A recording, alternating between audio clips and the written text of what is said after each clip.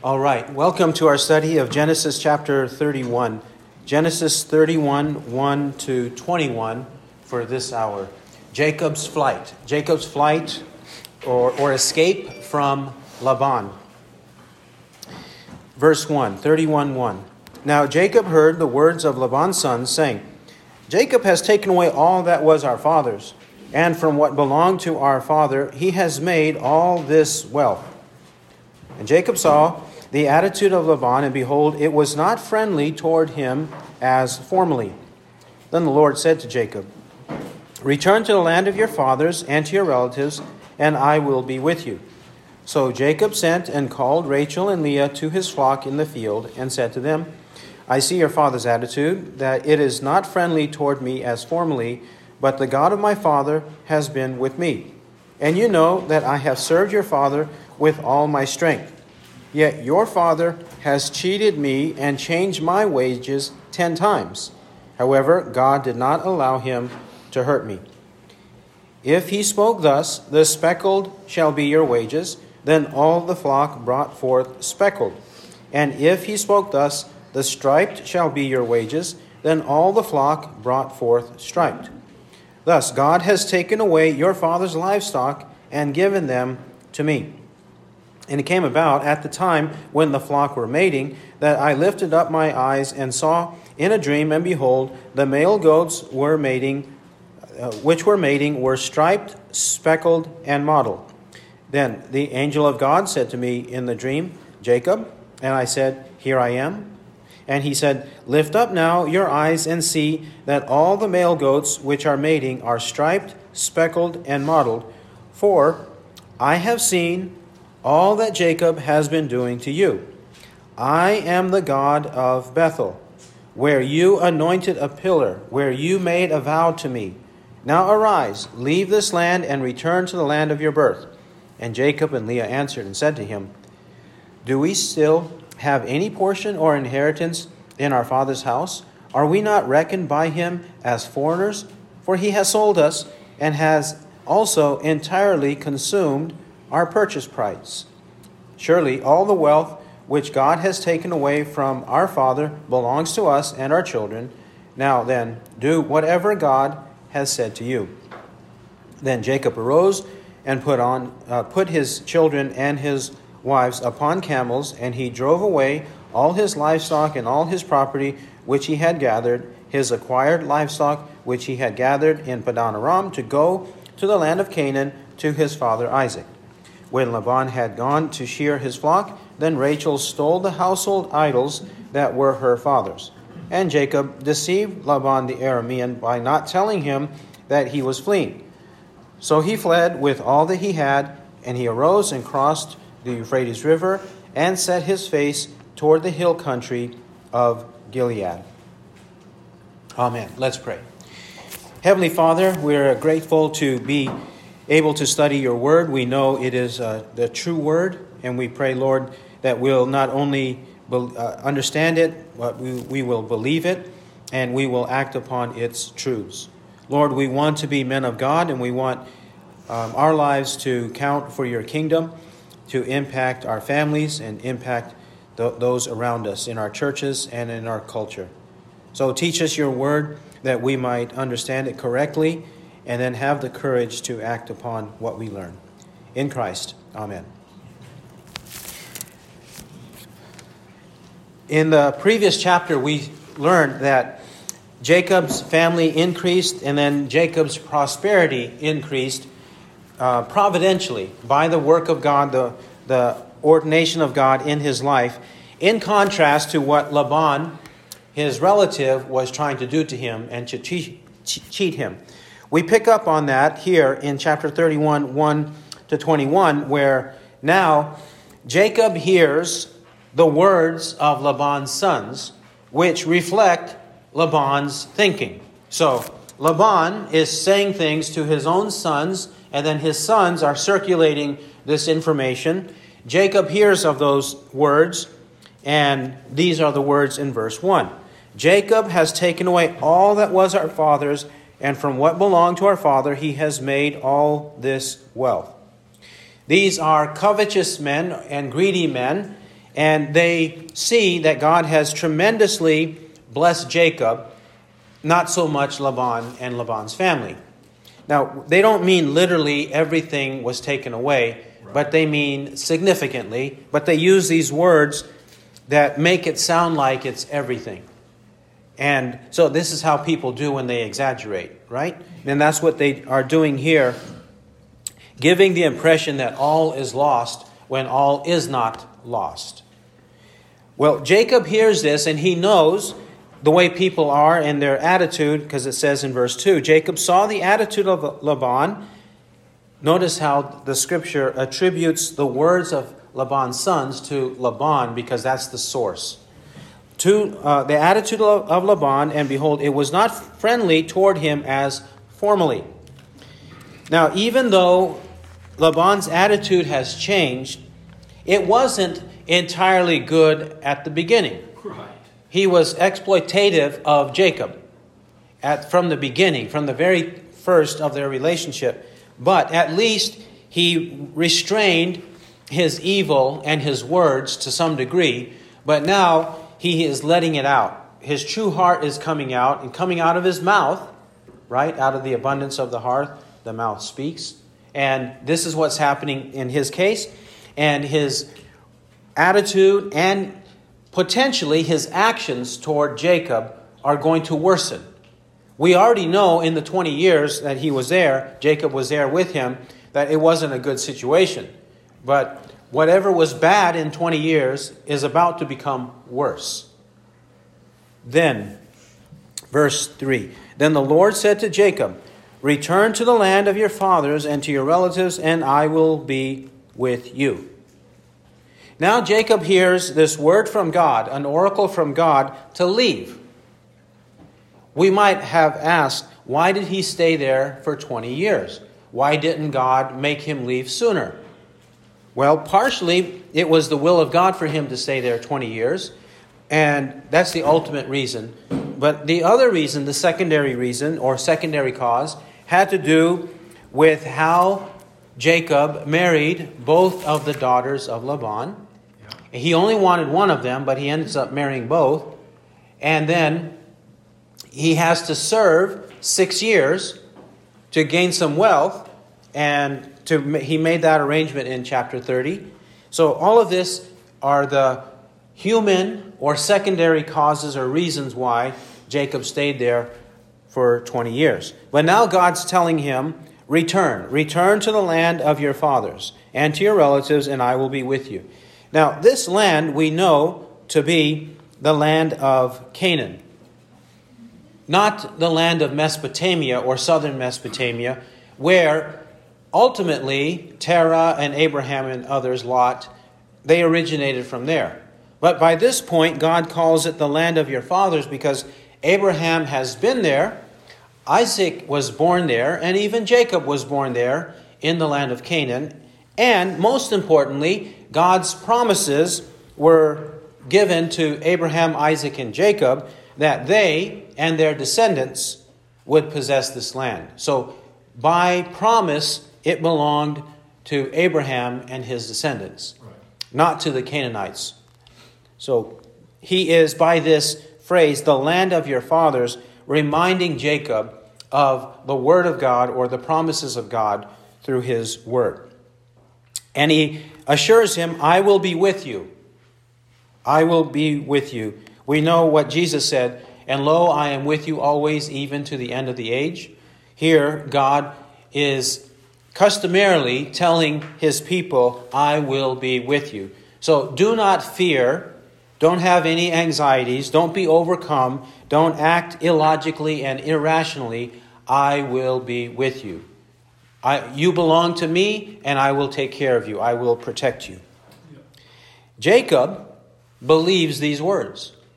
Look at verse 4. From verses 4 and following, 4 to 16, it's basically 4 to 16 is Jacob conveying to Rachel and Leah what God told him and what God intends for them. Verses 4 to 16. Jacob in dialogue with his wives, Rachel and Leah. So Jacob sent and called Rachel and Leah to his flock in the field. Verse 4, to his flock in the field. We see from verse 33, Jacob has a tent, Leah has a tent, and even Rachel has a tent. But instead of going from tent to tent and perhaps having others overhear this dialogue, he calls them to the field because he needs to say it confidentially, secretly. He calls his two wives to the field where others will not hear. And this is a part of the secret departure that he has to undergo from Laban in order to be able to ensure that he escapes. Now, I think in this passage that he is not doing it sinfully. He's doing it because this is the prescribed way to do it, to escape being stopped and to escape any conflict, to escape any violent conflict. This is the way to do it. Jacob does it this way. This is why he calls for his wives in the field. Verse 5, and said to them, I see your father's attitude, that it is not friendly toward me as formerly, but the God of my father has been with me. Which statement is true? We heard that in verse 2, and now we see it again in verse 5, that Laban's attitude isn't as it was, but God is with us. He announces that the God of my father has been with me, because they would have heard from Jacob, and however else, especially from Jacob, what happened in the life of Isaac, how God had been with Isaac. And now they, knowing those truths, are here confirmed with Jacob that since God has been with me all this while, he will continue to be with me, assuring them that they should have the same faith that he has, or trying to convince them that they should have the same faith that he has. 6, and you know that I have served your father with all my strength. Now, he presents a truth, a fact of integrity, a fact of humility, that he has been honest and diligent to serve their father and be an honest and righteous man, and no one could deny it. His two wives don't deny it. But his two wives are reminded that God spoke to Jacob. Jacob has been faithful for the last 20 years. So what Jacob is about to announce to them, they should consider seriously as true, and that they should obey it. Because what could have happened in their case? They could have said, it's better to stay here with our father than to go with you, our husband. Sometimes those things happen, right? Yeah. And so in this case, he's trying to prevent it by telling them what they need to hear, telling the truth to them. And in verse 6, Jacob is not boasting. He's not being arrogant by telling his wives or reminding his wives about his own honest character. That's not arrogance when you announce something that it has a relationship to a conflict or a relationship to a dilemma that we face. It's not considered arrogance to do so. A common example would be in the book of Acts. Acts chapters 21 to 28, whenever the Apostle Paul is dragged before the authorities, whether the Jewish authorities or Roman authorities, he defends himself. He tells them that he has a clear conscience, and he tells them the kind of behavior he has and the kind of faith he has, and he exhorts them to quit accusing him of doing wrong. And that's not arrogance. This is what Jacob does here. Verse 7. In contrast to Jacob's faithfulness, notice verse 7. Yet your father has cheated me and changed my wages 10 times. Cheated me. I have been an honest man of integrity, but your father has cheated me. to see the most recent example, chapter 30. How he attempted to cheat Jacob, but God did not allow that. As it says in verse 7, God did not allow him to hurt me. Which means the actions Jacob took in the preceding chapters to ensure his own prosperity and his own interests, they were not selfish interests. They were righteous interests. And God blessed Jacob's actions. God did not allow him to hurt me. When it says 10 times, it is likely a figure of speech for many times. A figure of speech for many times, and not necessarily literally 10 times. For example, it says in Leviticus 26:26, when I break your staff of bread, 10 women will bake your bread in one oven, and they will bring back your bread in rationed amounts, so that you will eat and not be satisfied. 10 women baking in one oven. That is, many women, several women, making use of one resource to be able to provide for their families. In the same way, I think this is what he means. Now, it could have been literally 10 times too, because in the 6 years, at least in the last 6 years, the flocks would have been mating twice a year, again, giving birth twice a year. And so it is possible, as he describes it, that he would change his wages, meaning that twice a year, or at least twice, or 10 times in the 12 times it could have happened, that Laban approached Jacob and changed the deal. He saw, all of these are being birthed in this way. Well, no, let's not do it. Next season, we're going to do it this other way. And then when he sees it reverses, then he changes his mind. He said, no, we're going to do it the other way again. Back and forth, back and forth. And Jacob went along with it all. He put up with it all patiently with him. Okay, and that's what he's describing in verse 8. If he spoke thus, the speckle shall be your wages, then all the flock brought forth speckle. And if he spoke thus, the stripe shall be your wages, then all the flock brought forth stripe.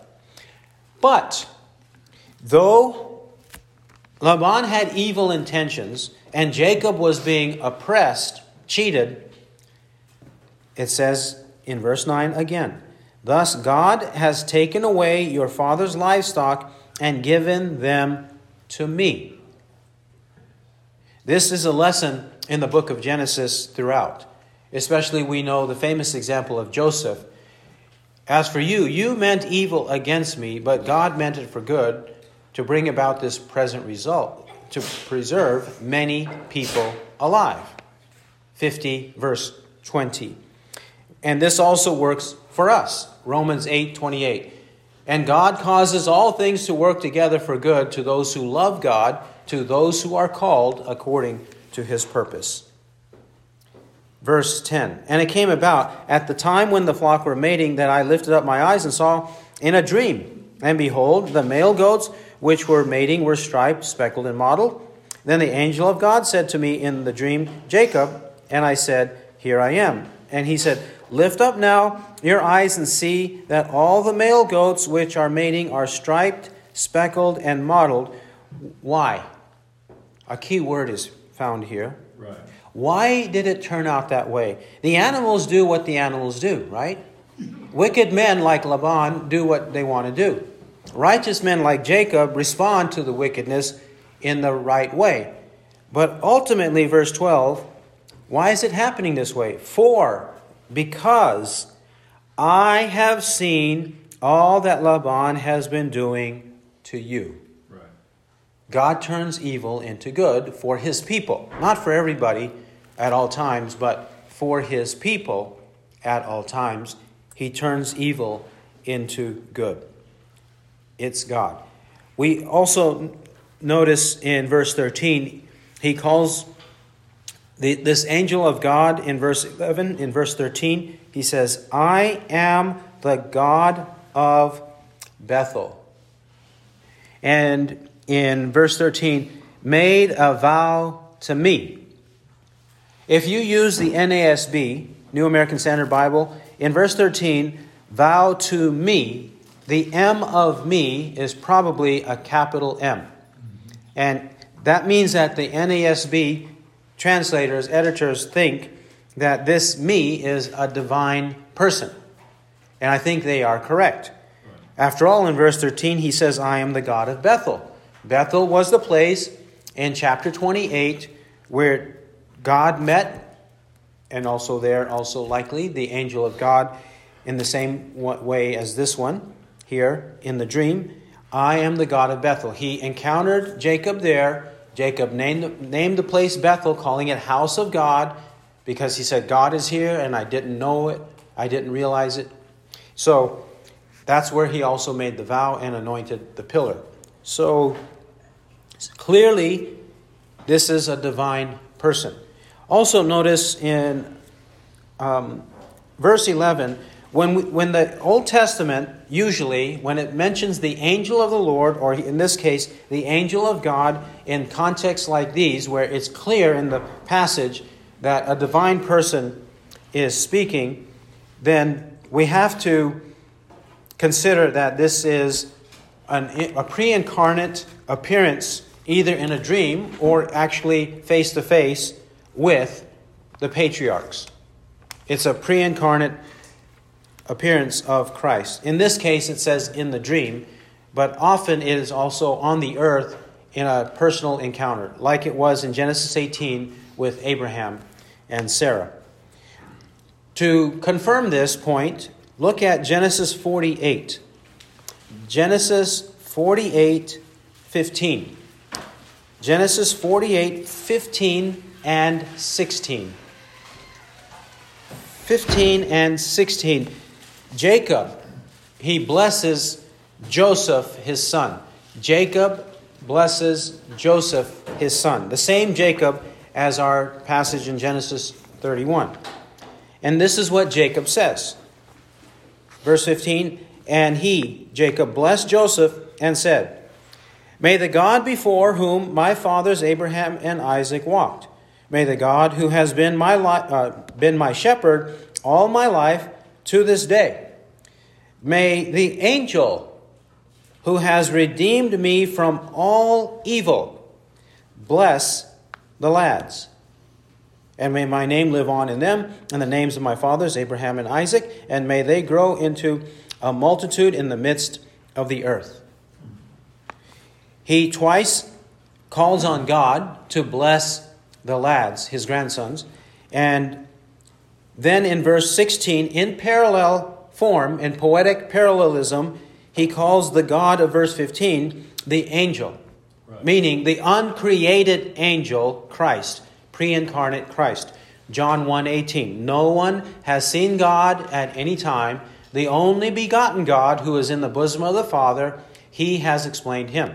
That is, Christ has explained the Father, because no one sees the Father, but they do see the Son. And Jacob knew this. He knew it. Further, back in Genesis 31:13, it says that Jacob anointed a pillar. He anointed a pillar. And this confirms that this anointing and the vow, after he saw the dream, Genesis 28, that the anointing of the pillar and the vow that he made were according to the will of God. He did not make a sinful vow, and he did not sinfully or in some pagan way anoint the pillar with oil. In 28:18 it says, so Jacob rose early in the morning and took the stone that he had put by his head and set it up as a pillar and poured oil on its top. Then in 31:13, God commends him, where you anointed a pillar. So that anointing was on purpose. And remember, when rituals take place in the Old and even in the New Testament, our two rituals are the Lord's Supper and immersion by water. right? Or ordinances. Those are two. Well, when we do those and whatever else in the Old Testament, they are not devoid of the person and work of Christ. In one way or another, what we do reflects the person and work of Christ.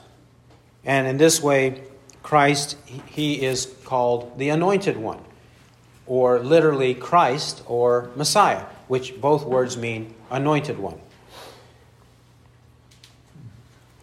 Furthermore, we have a confirmation that the vow he made in verse 13, 31:13, was a good vow, because God commends him here, where you made a vow to me. So because it was a good vow, a valid one, therefore it's time for its fulfillment. You made the vow that upon your return you would dedicate to me, it says here, of all that you have, or of all that you give me, I will surely give a tenth to you. So he is about to fulfill this. And also he will have confirmation in 28:21. And if he returns to his father's house in safety, he says, then the Lord will be my God. Then he says in 31:13, leave this land and return to the land of your birth.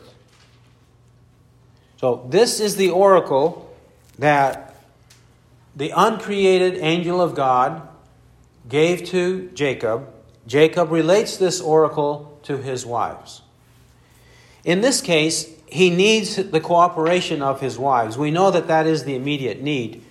But this pattern of God isn't a new pattern, where the man of God or the husband is to hear and study and know the Word of God, and then to teach it accurately to his wife and children.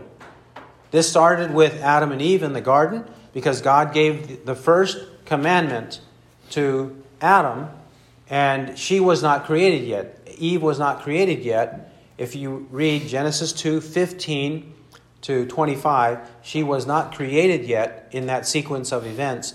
So Adam had to teach Eve. Whether he didn't teach her correctly, or she misheard, or she even heard correctly and brazenly disobeyed, we don't know exactly what happened, but something went amiss along the way. And that's why they both fell into sin. And in this case, Jacob, he hears the word of God, and he's teaching his wives and encouraging them to follow him. And they do. Verse 14. And Rachel and Leah answered and said to him, do we still have any portion or inheritance in our father's house? Are we not reckoned by him as foreigners? For he has sold us and has also entirely consumed our purchase price. Okay, the one problem is that their own father did not give them a dowry, but just used them as payment, as a wage, payment and wage, without giving them a gift or a dowry to enter into the marriage with Jacob. So he treated them just like a commodity in that sense. That's what they are complaining about, rightfully so. Then in 16, surely all the wealth which God has taken away from our father belongs to us and our children. Now then, do whatever God has said to you. Furthermore, in 16, whatever Laban was trying to do to cheat Jacob, and by extension his own daughters, God took away. They acknowledged that God took it all away from their own father and gave it to their husband, Jacob. Now it belongs to us, but it had to come to us through affliction, but it belongs to us. And we realize that God is working through all this. Do whatever God has said to you. So they, with eagerness, understand the situation and desire to follow their husband, which is the right response. This is the kind of response we have to pray for and work for as men. Know the word and then teach it accurately, and pray that our wives and children respond favorably. Okay, then 17 to 21. Then Jacob arose and put his children and his wives upon camels, and he drove away all his livestock and all his property which he had gathered, his acquired livestock which he had gathered in Padan Aram, to go to the land of Canaan to his father Isaac. He does so, and presumably there's some distance between them because both of them had plenty of livestock. They couldn't all be grazing near each other. They couldn't be cared for together. They have to keep some days separation between them, and 3 days separation was something that they had done earlier. Okay? So this is how he could have collected all of his people and possessions to be able to leave without Laban knowing about it initially. And why does he do it? Because he doesn't want Laban to stop him like he has stopped him, impeded his work in the past. He didn't want it to happen now. And also, he didn't want there to be any anger or rage meted out from Laban to Jacob, either verbally, but especially physically. He's trying to prevent all of that.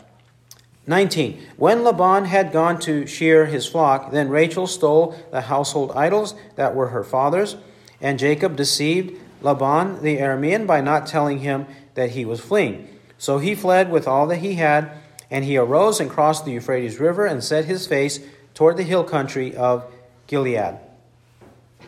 The hill country of Gilead, this is in the northern part of the land of Canaan. He goes away secretly. He didn't tell Laban. And then in verse 19, Rachel stole the household idols that were her father's. This will come up later, and we'll comment more on it later when we reach verses 33 to 35. 33 to 35. To answer why perhaps she did so. All right, so Jacob and his family are ready to obey God, and they undertake to do so in the face of opposition. He who has ears to hear, let him hear what the Spirit says. Amen.